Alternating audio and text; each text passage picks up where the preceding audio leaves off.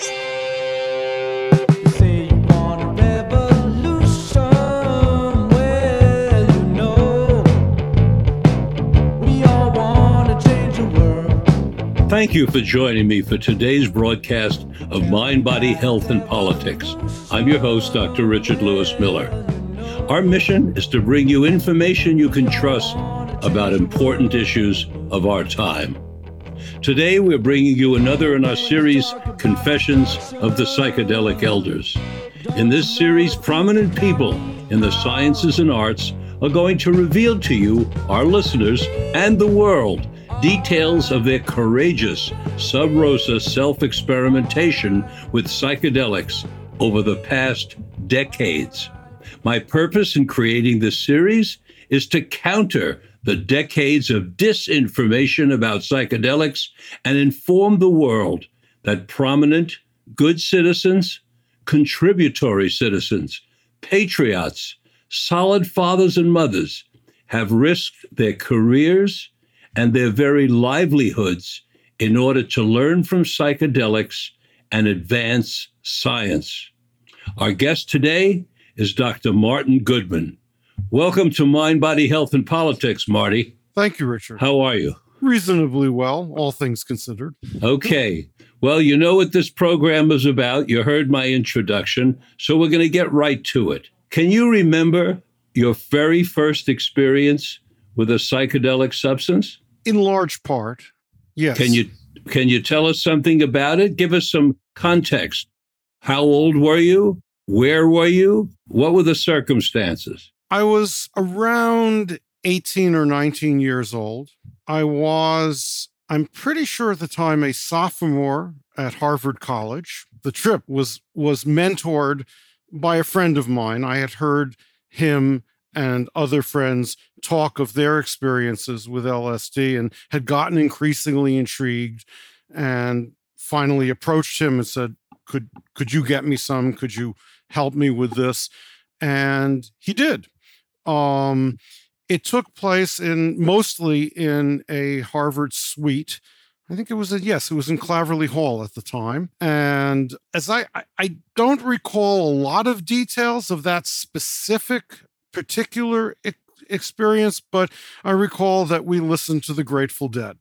And do you recall anything of your takeaway from the experience or how you felt afterwards? Like, oh, that was interesting, I think I'll do it again, or, oh my gosh, I never want to go near that again, or what was that? Any kind of, retrospective commentary? It was a very intriguing experience. It was positive. It was pleasant. And absolutely, my takeaway thoughts were, gee, I want to try this again. As best you can recall, when did you try it again? I can't give precise numbers, but what I certainly know is that over the next year and 2 and 3, I was using the drug maybe somewhere between 4 and 8 times a year on average. In all cases, planning ahead for the experience, treating it as a special thing and rapidly establishing one or another sort of ritual for having the experience. So at the time, sophomore at Harvard, you were in your late teens. How old are you now, Marty? I'll be 71 soon enough. Okay. So we're talking about roughly 50 plus years ago, and that puts us at approximately 1970. So you knew enough back then and approximately, what year did you start Harvard? 1967 fall. Okay, so this must have taken place in your initial experience was in 1968 or 69 when you were a sophomore, and then you went on for 3 more years of experimentation. So during that late 60s, early 70s period. But you knew enough, even in the first experiment, to have a guide. And you're saying now you prepared for the other experiences, somewhere between 4 and 8 times a year. Did you always have a guide? What were the circumstances? We didn't know that much about set and setting. We knew a little from Leary and Alpert at Harvard, where you were. What kind of preparations did you make, as you best recall? I was extremely fortunate. I guess the fates were kind to me, is the way to say this, in that, as you quite rightly say, both the most knowledgeable about psychedelic drugs did not know as much as we do now about set and setting and how to ensure a good experience and all that. I was fortunate in that I stumbled into doing, for the most part, not always, but for the most part, the right things to ensure a good and even productive experience. In specific answer to your questions, I don't think I ever, in all of the times I've used LSD, which might over 50 years total close to 100, but that's not very many over that long period of time. In any case, I don't think in all that time I ever used the drug alone. So in reference to your question about a guide, I had either a guide or at least a companion on the experiences. Being at Harvard, you'll have to have known about Leary and Alpert's work there. Were you influenced by that in some way? With great embarrassment, I must confess to you that I knew very little at the time about Leary and Alpert, and learned more of them as I became more acquainted with the drug and became motivated to learn more about things related to that. I made the assumption that when Leary and Alpert were fired from Harvard, it was a historical event, that all the students were aware of it. Is that the case? Were you all very aware of their firing, or was it a sub rosa issue? Again, with great embarrassment, because I'm someone who all my life has been politically and socially active in all sorts of ways, and have considered myself, a very aware person of stuff going on of all sorts. I have to, again, with embarrassment, say, at least recollecting back, unless there's some gap in my memory here, I knew of Leary and Alpert, but I have to be honest with you, I don't recall that as being an overriding or big issue in my understanding of the reality of either Harvard or psychedelia or what have you. I would agree with you that it should have been, but I don't really recall it as such. Okay, fair enough. So during this period of 2 to 3 years of experimentation 4 to 8 times a year, do you have recollections of some of what you learned, some of what you saw, some of what you experienced that kept you going? What can you share with us about early years? Many people, a lot of folks who have had psychedelic experiences from the get-go looked at them as spiritual experiences, spiritual learning experiences, what have you. For what it's worth, for many years, arguably decades even, I resisted using the word spiritual to describe the experience, and insisted on using the adjective recreational in describing it. However, when asked, okay, what do you like about this recreation? What I would say is I especially have been moved by and seek those moments when ego dissolves, when one becomes one with the sand, the rocks, the sky, the very web of the universe, and to the extent one has consciousness, sees oneself as a thread in a giant tapestry. And of course, sooner or later, folks responded to that to me by saying, well, ain't that a spiritual experience? Mm-hmm. Were you brought up with religion? I was brought up very strongly culturally Jewish in Brooklyn, New York in the early 50s. However, my parents raised me as an atheist. Have you maintained that philosophical position? Yes, that has not changed throughout my life. Did LSD and your LSD experiences in some way impact or have any kind of influence on your atheism? Not really, in the sense that I don't see atheism as in conflict with a broader understanding of of what it is to be human, or one's place in the universe, or one's connection with other humans or other life. I don't see that having a so-called atheist perspective in any way limits or denies such very profound connections.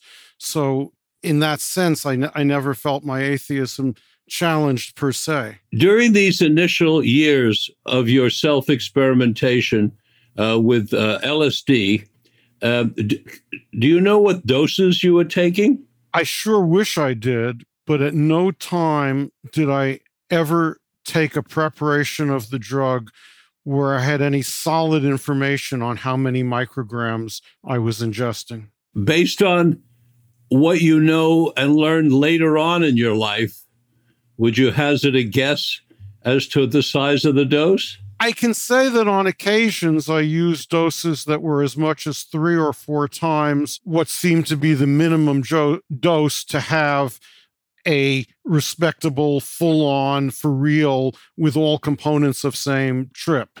So actually, I could ask your judgment of this. Would this mean, what, 400 micrograms, 300, 500? Something in that range, I would guess, but I really don't know enough to be sure. Well, in order to have what you might consider to be a full LSD experience, I would say the minimum would be 250 micrograms. So if you think you were doing quite a bit more than that, you might have been doing 400, 500, 600 micrograms at certain times. The big difference is until you get into a very large dose, you go through transitions. And you described the transition earlier in the interview when you talked about merging with everything around you. And that's a classic psychedelic experience. And you need about 250 to have that kind of experience. And in order to, look at oneself, inspect one's ego, get into, the light spaces and the dark spaces, and do a kind of self-analysis, you want at least 250. But if you jump directly to bigger doses like 500, 600, you'll skip the ego stuff and go directly into cosmic hyperspace. So you won't have a body. You'll be a spirit immediately. I don't recommend that particular tactic, by the way. No. So during these years, again, still. The first 4 years of your experimentation, did you have people that you could talk to and share your experiences with? I was very fortunate. I lived in a world, a subculture, an environment in which there were very few taboos in discussing what many viewed as forbidden subjects, whether it was sex or drugs or what have you. I was extremely fortunate, both in terms of my family and in terms of my friends. So we frequently spoke and discussed at some detail aspects of the experiences with LSD. I take it that's what you're asking. Yes. And I'm asking that in particular reference because some of the people I've interviewed went decades of experimenting and had absolutely no one in the world to talk to about it because of the nature of the environment in which they lived. So you were indeed quite fortunate. Would you say that a high percentage of the time during these early years when you took LSD, you were indoors with the person that was with you? My first several trips were entirely indoors, often at night, usually in the confines of a single, very familiar suite or room, like my suite at Harvard, or that of a very close friend. A very, very enclosed, controlled space. Later on, I would be using the drug on the streets of Cambridge, walking through garden areas as well, or meadows. And so basically experiencing it outdoors. A major change occurred, however, about a year, give or take, into my first experiences with it when a person I was involved with introduced me to backpacking and mountaineering, and at the same time introduced me to using the drug while in a wilderness or wilderness-like environment. I was so moved and impressed by experiencing that effect in that environment that for many, many years afterwards, I, as a rule for myself, it wasn't necessarily what anyone else should do or must do, but it worked really well for me. As a rule for myself, I would only use LSD out more or less, or in fact entirely in the wild, sometimes on week-long backpacking trips, 4 days into the wilderness, that sort of thing. And were you alone or were you with at least one other person? In all cases, I was with one other person who also was using the drug with me, and equally important, a person who was a good friend, who I liked, and above all, who I trusted. Do you have memories? Anything that stands out, that sort of jumps out at you for those experiences? Quite a number, actually. And all of them, at worst, intriguing, but certainly mostly really delightful. Would you like to hear some? I would. Earlier on, I recall going to the beach with a friend of mine, and we buried ourselves in the sand a little ways from the water, and we're lying there, becoming more and more merged with the sand and the beach and the universe and what have you, when we had this feeling that the sand was caressing us, was massaging us. And at first, we both sort of assumed this was some sort of a pleasant tactile hallucination. Then it became apparent that we were actually buried in a mix of sand and tiny little dime-sized sand crabs that were constantly scurrying and moving and rubbing up against us. Once we established that this was a reality, that we were actually in a slurry of sand and sand crabs, our reaction to that was extremely positive. It was, oh my, we're in conjunction with other life. How wonderful. That would be sort of a minor experience, but it gives an example of how one, on experiencing something during a trip, can decide how one wants to accept it and bring it into one's world. Is that a metaphor for normal life? Sure is. Other times, many of the experiences were generic. As you've spoken and I've spoken of that experience of melting, and in this case, melting in the wilderness. I found that enhanced by the fact that where I was for many of these experiences, nowhere I looked did I see anything made by people. It was all things that had existed for a long time, things that had naturally grown or evolved. And that made for a sense of comfort for me. Many a time I recall lying on a patch of sand by a beautiful pool, by a waterfall in a remote desert canyon in Baja. And as you described, floating or being propelled into the cosmos and feeling increasingly parts of that animate and inanimate beautiful world. After college and this experimentation during college, did you go directly to medical school? Yes, I did. And did you continue to experiment with LSD while you were in medical school? Yes, I did. Again, confining this to well-planned in advance experiences, and at least during the time in medical school, always outdoors and in relatively wild natural environments. And did you have classmates, other medical students that you could share and talk to about these experiences? Not only did I have people I could share this with, at times I had to be selective in who I would share the limited amounts of LSD I had, because were such a fair number of folks who wanted some. A large fraction, arguably a majority, of those who I related to used and enjoyed LSD. The few who did not, within my circle, were intrigued by it, positive about it, comfortable talking about it. I'm not sure, however, I could say that the majority of my class felt the same way. Gradually over time, over years, decades even, I guess, I gradually felt less and less inclined to use the drug, not out of any ill feeling toward it. Quite the contrary, I continue to this day to feel very, very positive about it, not out of any fear of something bad happening or anything of the kind, but I just felt less often impelled and interested in using it. And it just very gradually, over many years, to the point where eventually I stopped using it.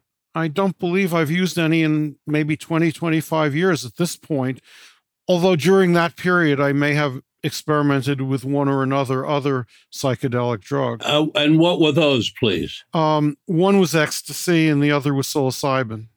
Okay, and what can you share with us about your psilocybin experience? Well, the simple answer would be that I felt the experience, I had only one such to compare to many, many LSD experiences. So the comparison, is less than a rigorous one, to be fair to psilocybin. And also on that one experience, while it started as a very positive experience for me and one other friend with me, there was a third friend who was with us, a mutual friend, who in the middle of the psilocybin experience had what at least had the appearance of, it wasn't, but it certainly had the appearance of a psychotic break and a really, really, really bad, crazy sort of experience. And the two of us, while peaking on our psilocybin, both of us medical professionals, myself a doctor and my other friend a nurse, had to maintain and devote as much of our attention and ability as we could to our friend who was having trouble. So that might somewhat color our ability to appreciate the beauties of the drug psilocybin. This experience had some lessons to it. If you have a moment, I'd like to continue because there are things that can be learned from this and a similar experience. Please continue. Okay? Please continue in detail. Well, first, a background for this. I mentioned that almost all of my experiences with LSD varied from positive to very positive to very, very positive. But out of 100 experiences, there were one or two exceptions. And there was one time I had, at least for half of the experience, what you'd have to call a bad trip. I kind of had it coming. It was Thanksgiving. I had a fight. I was at college. I had a fight with my parents. I wasn't coming home for Thanksgiving. All my friends did go home for Thanksgiving. Idiotically, I dropped some acid and then went to a party where just about everybody at the party were people unknown to me who were having conflicts and problems with each other. So there I was sitting in a chair that evening and tripping, getting more and more high on the drug. And I saw this black dot on the floor. And the black dot began to get bigger and bigger and bigger. And it looked like it was going to engulf me. And I knew that black dot was the well of permanent schizophrenic insanity, and that I was about to fall into it. I would become schizophrenic. I would be insane the rest of my life, and I would be institutionalized, and that was it, which is a pretty terrifying thought. At that point, as the black dot got big enough just about to engulf me, somebody at the other end of the room who didn't know me happened to glance in my direction and notice I was looking a bit peaked. He walked over to me, picked me up in his arms, carried me to a couch, put me down on the couch, slapped a set of headphones on me, and put on the choral portion of Beethoven's Ninth. When that portion was over, I was at peace and the ill feelings were gone, and I was able to ride down the rest of the trip and actually, in many respects, enjoy it. Fast forward some years now to this psilocybin experience. We were walking in the woods in Briones Park, actually, in the Bay Area. And three of us, myself and two women friends of mine. The two women were nurses. I was a physician at the time. And we noticed our friend was acting more and more strange, and her responses were more and more irrational and worried looking. And eventually the two of us judged that she was having a really bad time. And we reasoned from what we knew of psychedelic experiences that one of the ways you try to help someone who's having a hard time is attempt to return them to familiar, comforting surroundings. And in this case, the closest thing to that we had was my room, where these two people had been staying with me and visiting. So I, perhaps ill-advisedly, we got her back into the car with us. We were driving down a twisted road, and at one point I recall her saying, "This is nice. I think I'll get out here," and open the door and try to jump out of the car as we were going around a turn. My other friend, who's sitting in the back, let out a banshee yell, wrapped both arms around this poor person, and we closed the door. We managed to get her home. We got to my place, and this person was acting still incredibly erratically, irrationally. And at this point, a fair amount of time had passed, and myself and my other friend were now coming down from the psilocybin experience, yet this person seemed to be just completely on another planet. And we're getting very worried that maybe some long-lasting effect had occurred to her, even though our understanding of such drugs was that they didn't cause that. But we were worried watching her. Then finally, I had an idea, thinking of my experience. I walked up to the woman who was having a bad time, my friend, and out of the clear blue said to her, "Did you ever see the movie Soylent Green?" And it was such a non sequitur that she responded quite rationally, "No, I didn't." And I said, "Good," because the reason I asked that is that I had wanted to play for her. I didn't have Beethoven's Ninth, but I had Beethoven's Sixth, the Pastoral Symphony. And I just wanted to make sure it didn't do any harm, so I asked her if she had seen Soylent Green, because in Soylent Green, that's played in the background at a suicide parlor. So that would be a bad association if she had that. She didn't have it. Put headphones on her. We played the entirety of Beethoven's Sixth Symphony. She lay still, absorbing the music. We took the headphones off her, and she was perfectly fine. I can't guarantee that will cure every dysphoric psychedelic experience, but it does make for an interesting story. Yes, you created focus, and the focus was stabilizing. And that's something that a guide might do, and you did it because you learned it from your other experience, so hats off to you.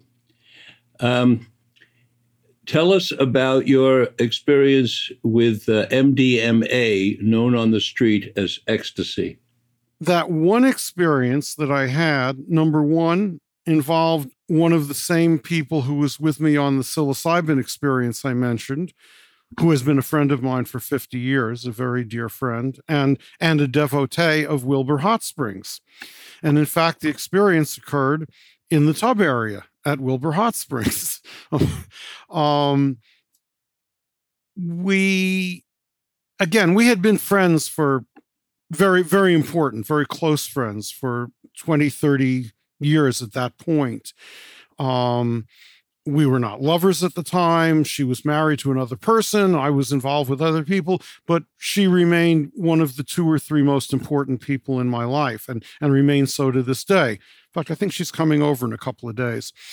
In any case, she had obtained some of this and suggested we use it on a trip to Wilbur.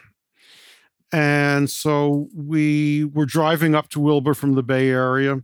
About 30 minutes outside of Wilbur, we both took the drug, and we checked in. We arrived at Wilbur, checked in, got off our clothes, and sat in the tub area. I believe this was at a time when very quiet talking was still allowed in the tub area. This was quite a while ago.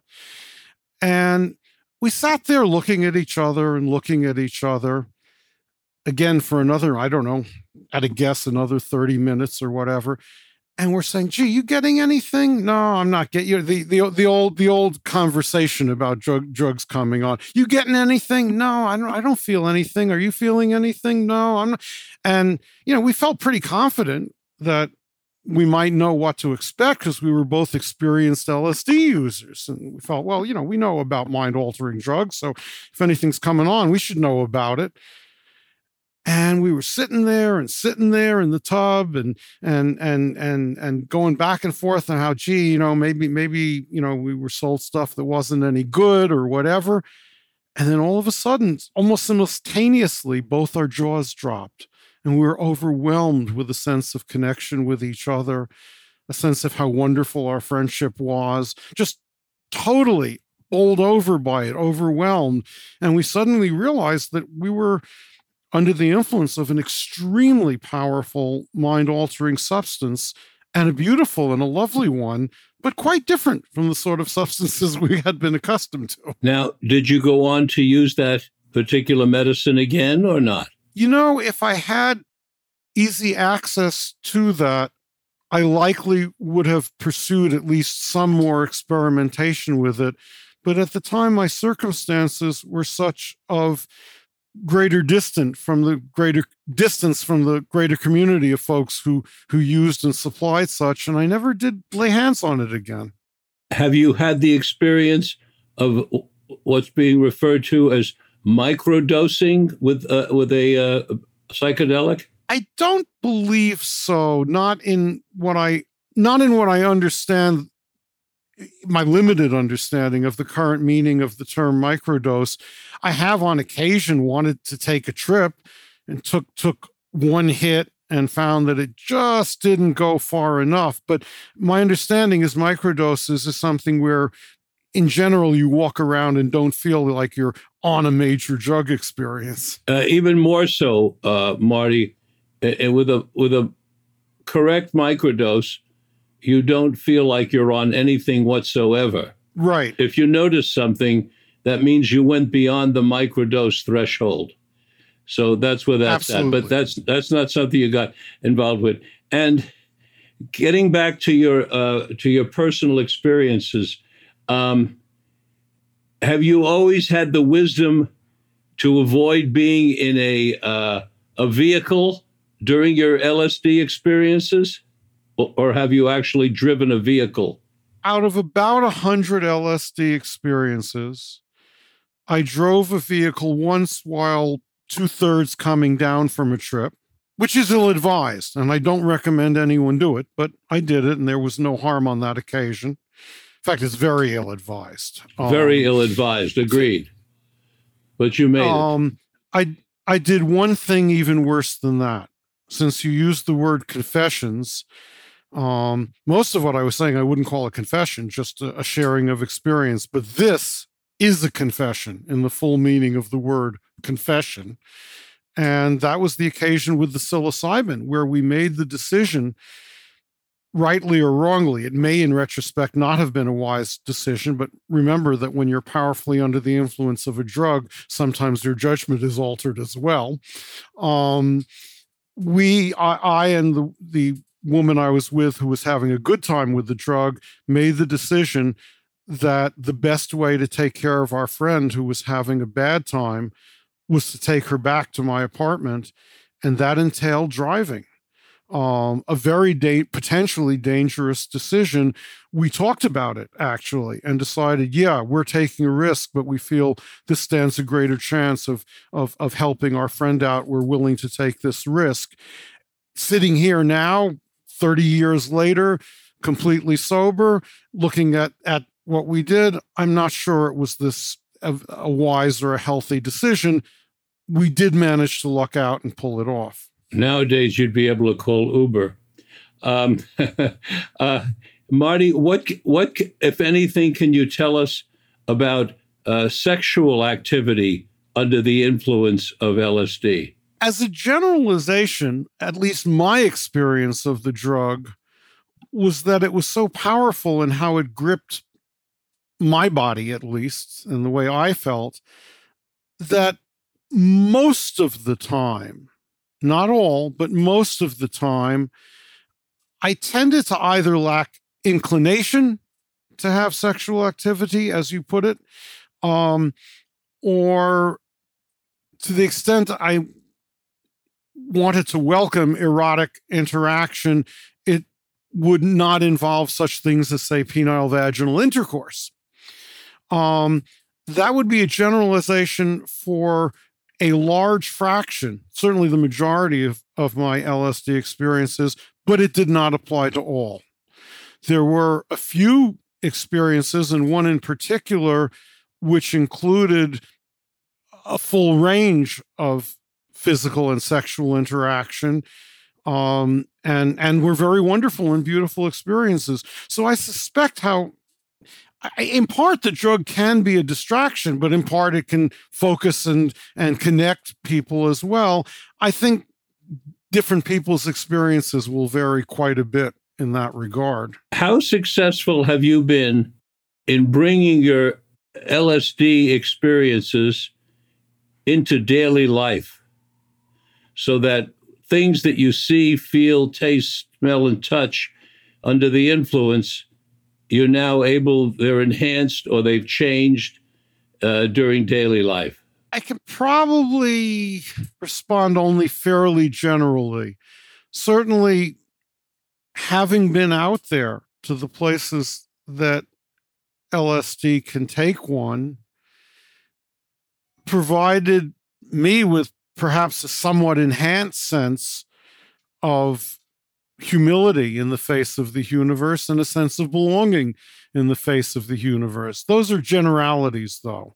I'm hard-pressed to say specific things in my life that changed as a result of my experiences with LSD. Ways in which I was affected, I'm afraid you might have to call somewhat intellectualized, I guess, in that it was just one more bit of evidence that often the views of society regarding something, a society that in large part looked very negatively at drug experience in general and psychedelic drug experience in particular, was misguided in many respects in this fashion. There were also some things I noticed when I was encountering superiors of mine in medical training, how many of them, this is back in the 70s, not all of them, but how many of them had very fixed and very negative ideas about this experience that I realized were based on myth and not scientific or medical or experiential reality. Would you say that the sum total of your psychedelic experience has changed you as a person? I'm hesitant to answer that. Psychedelic experiences are extraordinary. For the most part, in my experience, they've been positive and educational. At the same time, I've always been someone who lived at the edges of things and looked critically about a world around me that many others were quick to accept. One of the things that LSD helps one with is getting a broader view of the world. I walked into it with a kind of a broader view to begin with. LSD reaffirmed for me, somewhat expanded for me that view, but I walked into my experiences with it already having that orientation. I don't know if that makes any sense. It makes total sense. What are some of the areas that you see for the future of psychedelics? Particularly, do you see a future in psychedelics for healing, for creativity, for focus at work? Do you see what kind of things you think might come down the pike as we now begin to get some real research done on psychedelics? Well, certainly to go to the low-hanging fruit here, one would have to be very foolish to say other than LSD can affect creativity, or at least the kind of things one creates. There's so much in the world of the arts that has been influenced by the psychedelic drug experiences of the artists. I hardly need to start enumerating those. But taking a step a little further from that, there's been an upsurge, as you of all people know particularly well, in interest in utilizing these drugs in help with psychologic and medical therapy. I have always felt cautious about that because in many years past, not in this period, but in many years past, I've seen individuals get a little too thrilled with how wonderful their drug experience was so that they exposed patients to it in ways that weren't wise, and harm resulted. However, having said that, part of that was that what little experimentation was done in that regard often was done ad hoc because the law and society didn't allow more careful and proper investigation of what potential these drugs have. My understanding is that now a window is opening where more careful, more responsible, and better examination of what these drugs offer is becoming possible. My understanding is you're very closely involved with many of those who are right now working on this. It would not surprise me if some very positive things come out of this. I have to say I'm ignorant of many of the facts as we know them now, and I suspect more information will be coming out later. You sent me quite a bit of information prior to this interview about experiences in your life, and I thank you for that. And we're coming to the end of our interview, and I want to make certain that if there are any interesting stories, musings, something you'd like to share that's going to be heard by our listeners and is going to be published in our book, Confessions of the Psychedelic Elders.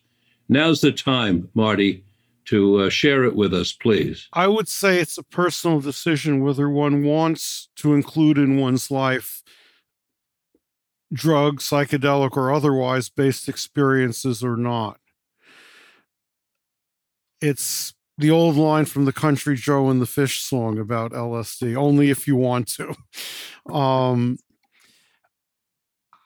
I'd say that if one is intrigued and follows, at least initially, some of what you wisely refer to as the guidelines for ensuring a good experience, and these are outlined in many places, and I've referred to some of them, there are things to be gained from psychedelic drugs in terms of the places it can take one, and just indeed the simple extraordinary pleasure of the experience in some cases.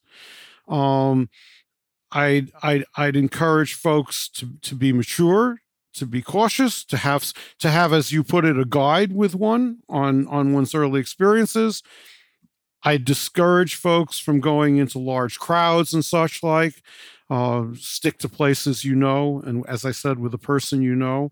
But I think for some, psychedelic drugs can be a remarkable, a wonderful, and even for some, an educating part of their life.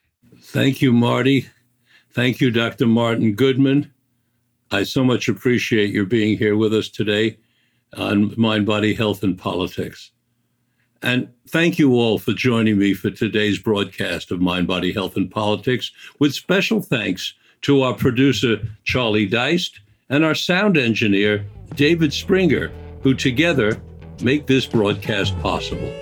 Please join me again next Tuesday at 9 o'clock Pacific Standard Time for our next stimulating broadcast of Mind, Body, Health, and Politics. Until then, this is Dr. Richard Lewis Miller reminding you that good health is worth fighting for, and it is essential for life, liberty, and the pursuit of happiness.